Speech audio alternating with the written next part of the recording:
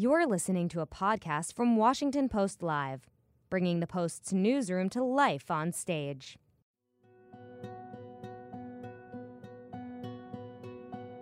On Thursday, February 22nd, the Washington Post hosted another installment of its ongoing Addiction in America live news series, where policymakers, researchers, and healthcare experts examine the country's opioid crisis. In this segment, patient advocates and community leaders share their stories of hope and resilience. You'll hear from a forensic pathologist, the sheriff of Essex County, Massachusetts, and the founder of a local addiction support network called Learn to Cope. They offer solutions to support the families of those struggling with addiction. Let's listen.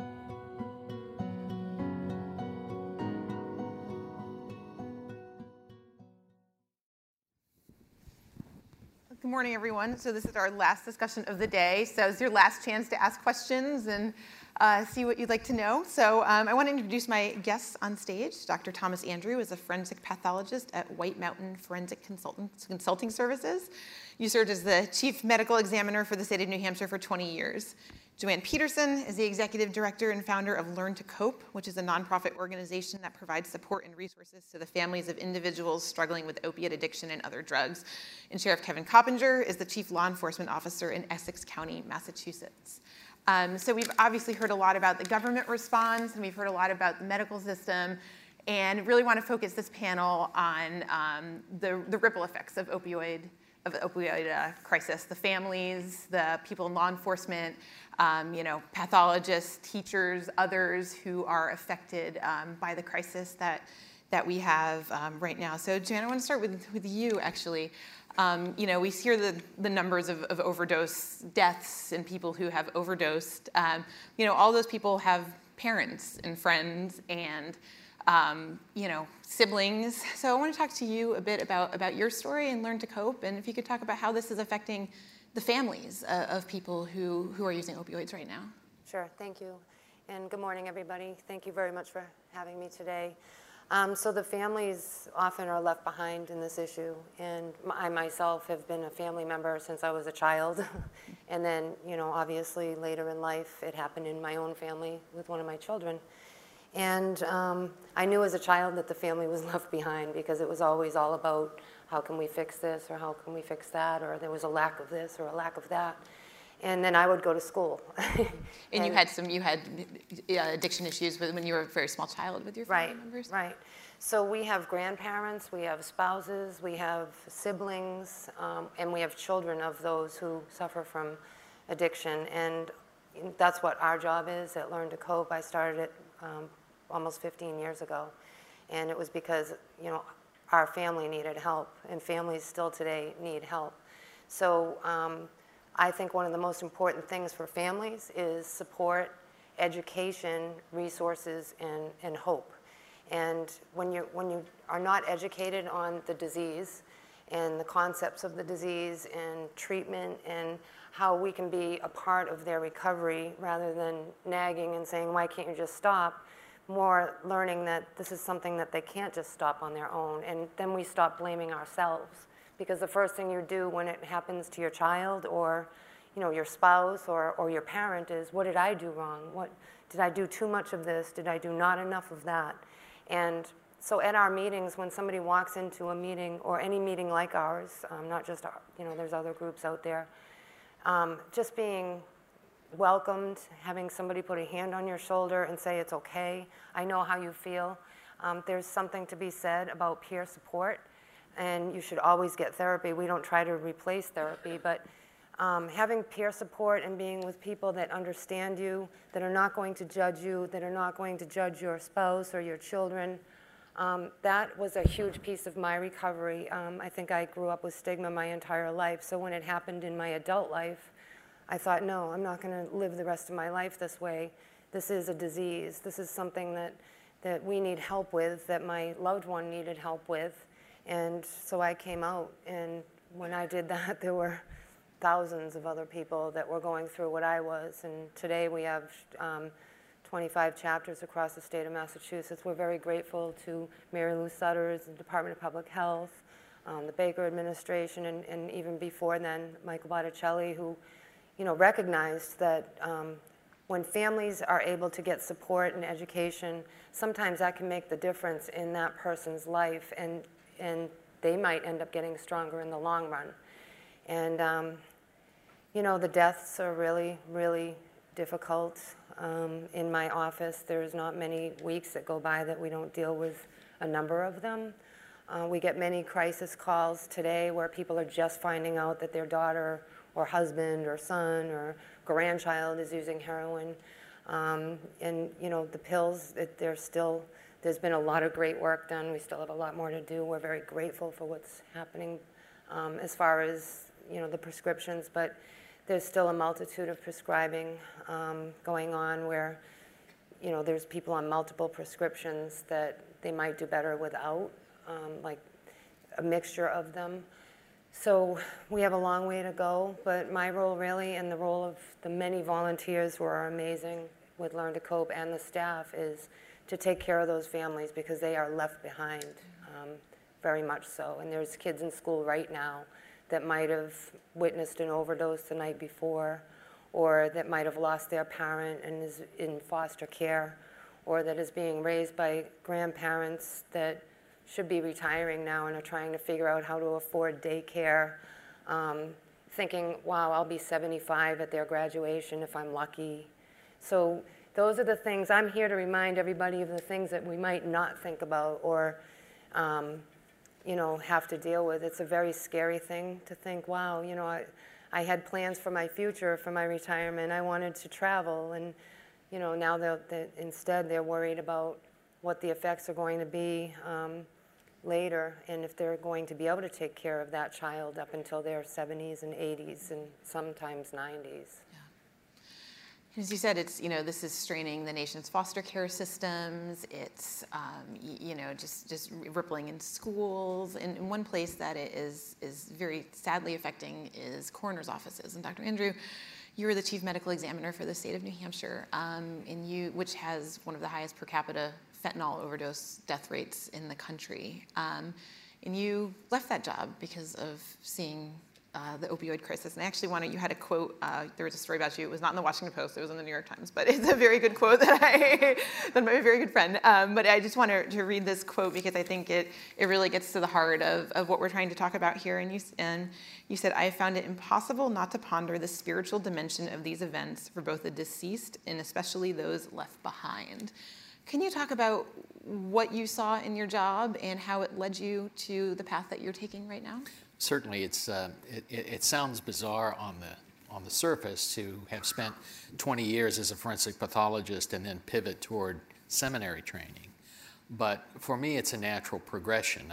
I've spent the vast majority of my professional public health life on the assessment end, counting the cost of this particular public health disaster, which has been a slowly unfolding tsunami for the last decade and a half. And just like the toll that it takes on families, there is a toll that it takes, I think, on the provider as well, at least for me. I realized a couple of things, that 20 years is probably the appropriate amount of time for a public agency to be under the leadership of one individual. 20 years is a good time for a fresh look, new face, new direction. You don't want to get stale and feel like you're getting beat up and you're doing the same old, same old. But if you look at the spectrum of public health service, I'm not gifted in the treatment end. I spent some time in secondary prevention when I was a pediatrician, but I feel more called now to be on the primary prevention end by mentoring young people and hoping to be somewhat of an inoculant against them getting started in these behaviors in the first place. And part of what drove me in that direction was this endless drumbeat of previously healthy and, to a large extent, still healthy young people whose lives have been ended by misuse of these agents, some of which started as a recreational attempt to achieve this altered state. That's sort of part of the human condition. But some in their 30s and 40s who got prescribed into addiction, and that is particularly tragic. And Sheriff Coppinger, we actually talked about this last year for a few stories, but this is also taking a toll on law enforcement. You were the police chief in Lynn for a long time. You were on the force for decades. Now you're the sheriff up in Essex County. Can you talk a little bit about what law enforcement is seeing? It's really changing your jobs. You're becoming much more social workers, kind of first line out there on the opioid crisis. Sure. Well, first of all, good morning, everyone. I have a confession to make, though. I listened to Mike Botticelli a few minutes ago saying folks use the words junkie and addicts, and I was one of those 30 years ago. I freely admit that, but that was the sign of the times. That's when nobody recognized what this addiction is doing to society. So I've come full circle, as I think law enforcement has. You just said it, Katie. We look at this now as a disease, and we look at the negative effects it has on society as a whole. So as a police officer, I've seen what happens to the individuals who are addicted, as well as the victims of their crimes. And I've watched the criminal justice system transform into more of a let's fix the problem instead of just hiding it under the covers, so to speak. So when I decided to run for sheriff, and I've been in office for just a little over a year, I saw opportunities because there's more we can do. And in the Sheriff's Department up in Essex County, we run a detox program. Now, the good news is it's a detox program. It's 28 days, 42 beds for men, and 42 beds for women. The downside of it is you have to be arrested to get there. Now, sometimes folks need that little push or incentive to seek treatment and successfully complete it. I'm proud to say, on the male side, we have an 87% success rate of completion. Females, 80%. But the beauty about it is, and the point I want to make is, we work very closely with the judges in our district courts, particularly in our drug courts, with our district attorney, defense attorneys, probation, and local police. We're looking for solutions to the problem. And to use a quote from one of the judges up in Essex County, it gives, and by the way, I'm not going to call them junkies anymore, I'm going to call them clients. It gives the clients options. And as the judge would say, it gives them a taste of corrections. Now, our detox facilities are separate standalone units within the jail and House of Correction itself. They don't mingle with general population. We target the low-risk offenders, usually pretrial folks who come in.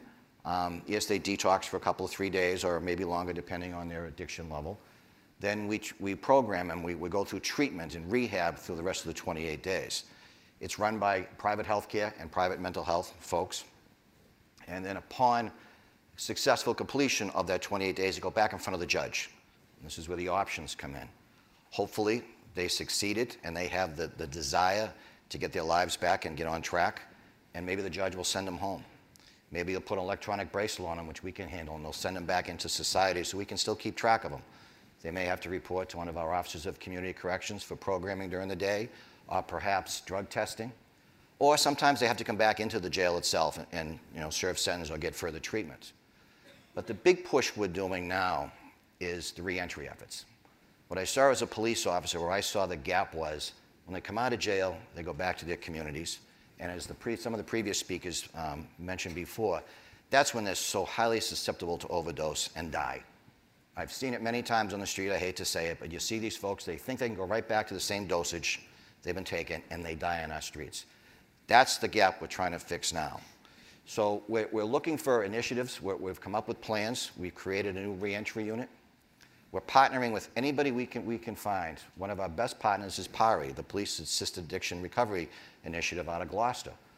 We have 2 recovery coaches that we obtained through them for a grant through the AmeriCorps. They're wonderful. So our plan, and by the way, when the clients come through our program and they go back to the communities, they're leaving with an individualized treatment plan. We have the experts in the field develop that. They go back. We're reaching out to our community partners, including our recovery coaches, including healthcare agencies, faith-based agencies, social service, municipal agencies, anybody that can help the individual. We want to send them back with a little toolbox where if they're having a bad day or they're not succeeding in where they want, they have a phone call to make. They have a friend. Somebody can pick them up and get them back on track. Because once they're out of our jurisdiction, so to speak, there's only so much we can do. But we can attack this as a community problem, which that's why we're all here today. This is a community, a societal problem. We're doing this together, and hopefully we're going to make that impact. And Joanne, you know, your community is a big part of what you do as well. Can you kind of take us inside a meeting, kind of what people ask? I'm sure there are people who are just coming for the first time and people who have been for quite some time. But can you kind of tell us a little bit about what the questions people are asking, in just how people are attempting to cope, as your organization is named? Sure. So when somebody walks in, as I said earlier, the first thing that they get is support from other people that are at these meetings and the volunteers who are amazing. They get a packet full of information with the continuum of care, different drugs that are out there. There's something in there about pregnancy and addiction, because when they're coming in to our meeting, it could be anything. It could be parents that just found out their daughter's pregnant that just came to them that's using. It could be someone that just found out that their son's using heroin. So in that meeting, there can be a whole carte blanche of things going on. So what we make sure that we do when they come is, first they feel the support, and then we have guest speakers to educate us, usually professionals in the field or people that are in recovery. We like to learn about every single form of treatment that's out there: methadone, naltrexone, Subutex, Suboxone, 12 steps. So we like to have open minds at our meetings so that no one will get judged for what form of treatment their family member is on. So if somebody raises their hand and says, "I'm so happy, my daughter has been on the streets for years, and today she went to a methadone clinic," and everyone there should be just supportive about that and not saying, "That's trading one drug for another." Or if somebody else raises their hand and said, "My son's going to AA meetings," everybody should just be supportive and say, "That's great, he's not using heroin today." We leave it to the professionals to come and teach us about what the different treatment options are. And we don't judge any of them. We don't judge 12 steps. We don't judge Smart Recovery. We don't judge methadone or Suboxone. So when someone comes into a meeting, they get resources within a very short amount of time. We usually see parents come in, either they're divorced and with their new spouses and they're all working together, or we see grandparents coming in to support their sons or daughters for their grandchildren. But I guess the main thing is, we hear this all the time, that if it wasn't for peer support and the people that I've met at this meeting, I don't think my son or daughter would be alive today.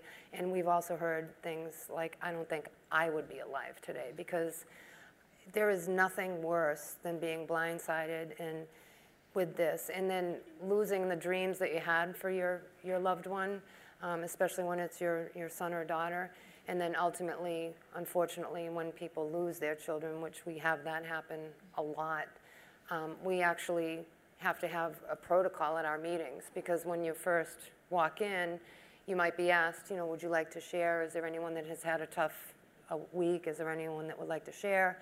Someone will raise their hand, and this has happened numerous times, and say, "I lost my daughter this morning, and this is the first place I want to be." And then, what do? You can't just say, "Okay, next." So, we support that person. What do you do? Right away, but then you also have someone that it's their first meeting. So we have people go over to that person to support them, because now they're even more afraid. But this is it. This is what it is. And, people shouldn't be afraid to reach out and get help from a group, not just ours, but other groups, because they're not easy to listen to sometimes, some of the things that go on, but you might see that same couple or person that was there a month before and could barely speak because they're in such crisis. You might see them 3 months later smiling, helping somebody else, raising their hand and saying, "My daughter got her 30-day chip today." So we also provide hope. We have to keep hope alive at every meeting. We even have parents who, many of them, who sadly have lost their kids and will still come back and say, I'm surviving, and say things like, "I still have my Learn to Cope family that helped me get through that." So everyone that's in that room always, even me, myself today, will always have way in the back of the head that fear of, I could lose this person. And so it's nice to know that you have these people in your life that if that does happen, you'll still have that family, those people that you can talk to besides, therapy. And I'm curious how each of you are dealing with this every day. How do each of you individually cope and individually process what you have seen or are seeing on a daily basis? Yes, Well, I'll you can start. start, yeah. You have to focus on the positives. We've all seen the negatives. We've heard the stories. One of the earlier speakers said this disease affects everyone. It does not discriminate in any way. But there are successes out there. So you have to look at those, focus on them, learn from them, and make your initiatives even better so we can continue to do this. I would just like to throw one little plug out there, and it's been talked about a little bit though, but I'm a firm believer, and we need to do more in the prevention piece. In my old career, we did a lot. You look at the next generation coming up, the kids in the schools. A lot of folks talk about that. There's a lot of theories about it. These kids today, it's not unfamiliar to them to take a pill for medication. I've heard the term Ritalin generation used a couple of times about kids coming up. So they're used to taking the prescription medications. So when they get to that inquisitive teenage years and they open up the medicine cabinet and they see those extra OxyContins or Oxycodons or other prescription meds, they could just use those, and that starts the addiction process. We need to put more and more efforts into our prevention efforts with the kids. And let's face it, if we were here 25 years ago today, we'd be smoking a Camel right now. We've pretty much eradicated cigarette smoking, at least for the most part of it. And we need to do more with this whole, in combination with everything else, the introduction and the treatment and rehabilitation. But it's a multifaceted approach. I also just want to, if anyone has questions, please post them to #postlive on Twitter. Joanne, how do you cope with this? Some weeks are better than others, I'll be completely honest. I've just been introduced to yoga, which is very helpful. I used to ride my horse, which, there would be terrible days, and I'd go to the barn and just, ride around, and I had to think about where my shoulders were, and my hips, and my knees, and my ankles to get my mind off of that. But my family at one time did approach me and say, would you please, slow down a little bit. On weekends, we'd be sitting by the fire camping, and my phone would ring, and I'll be right back, and an hour later, I'd come back. So I had to really, realize that it wasn't just affecting me, what I do, plus personally, but it's also affecting my family. But I do have to say I have an amazing team from Learn to Cope, amazing team of people. Some of them are here today, and the volunteers. And if they know that I need some rest, they will approach me and say, you need to take a rest. And we've had to have grief counseling for our team. Very recently, we spent a day with somebody that helped us out because we don't realize sometimes how much we're carrying on our shoulders. And when we get those calls that someone just lost their loved one, that's a really tough call. And sometimes we don't even know that it's affecting us. We're in robot mode, and then all of a sudden you're crying for no reason, sitting in line at Dunkin' Donuts, and you don't realize the trauma that you go through dealing with this crisis on a day-to-day basis. So I rely a lot on my friends, my team, and my family. And how about you, Dr. Andrew, when you were doing this? Well, I've heard things that are just incredibly on point. When you're talking about the hope and the resilience piece of this, it really is in community and in families. We leave ourselves to the tender mercies of the so-called experts at our peril. To some extent, the experts have gotten us to where we're at. And I'm a doctor, I'm married to a doctor, love doctors. But the point of this being a community-wide issue, a society-wide issue, and us pulling together as members of that community and that society is what's going to make this a success. You had said if we had been here 25 years before, the camels would be all lit up. This is a measure of how long this sort of thing takes. It may not be in my lifetime that we make the kind of progress that we've made with cigarette smoking as opposed to these drugs of abuse. But the fact that we're all talking together and we're not in our separate silos anymore, the fact that you actually got medical people, community people, law enforcement people,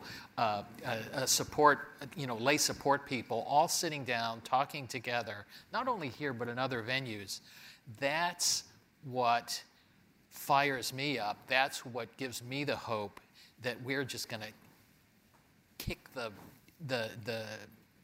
pajamas off of this thing. And we're going to win it. So we only have about a minute left. I just want to say there are Learn to Cope members here. Thank you for coming with photos of your loved ones. We really appreciate having you here. So thank you very, very much.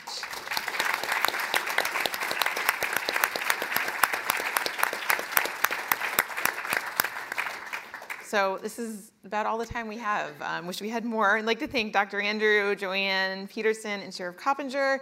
If you want to watch video clips and other highlights from the program, visit WashingtonPostLive.com. And thank you for everyone in the audience and everyone online for joining us today. We really appreciate you having us here.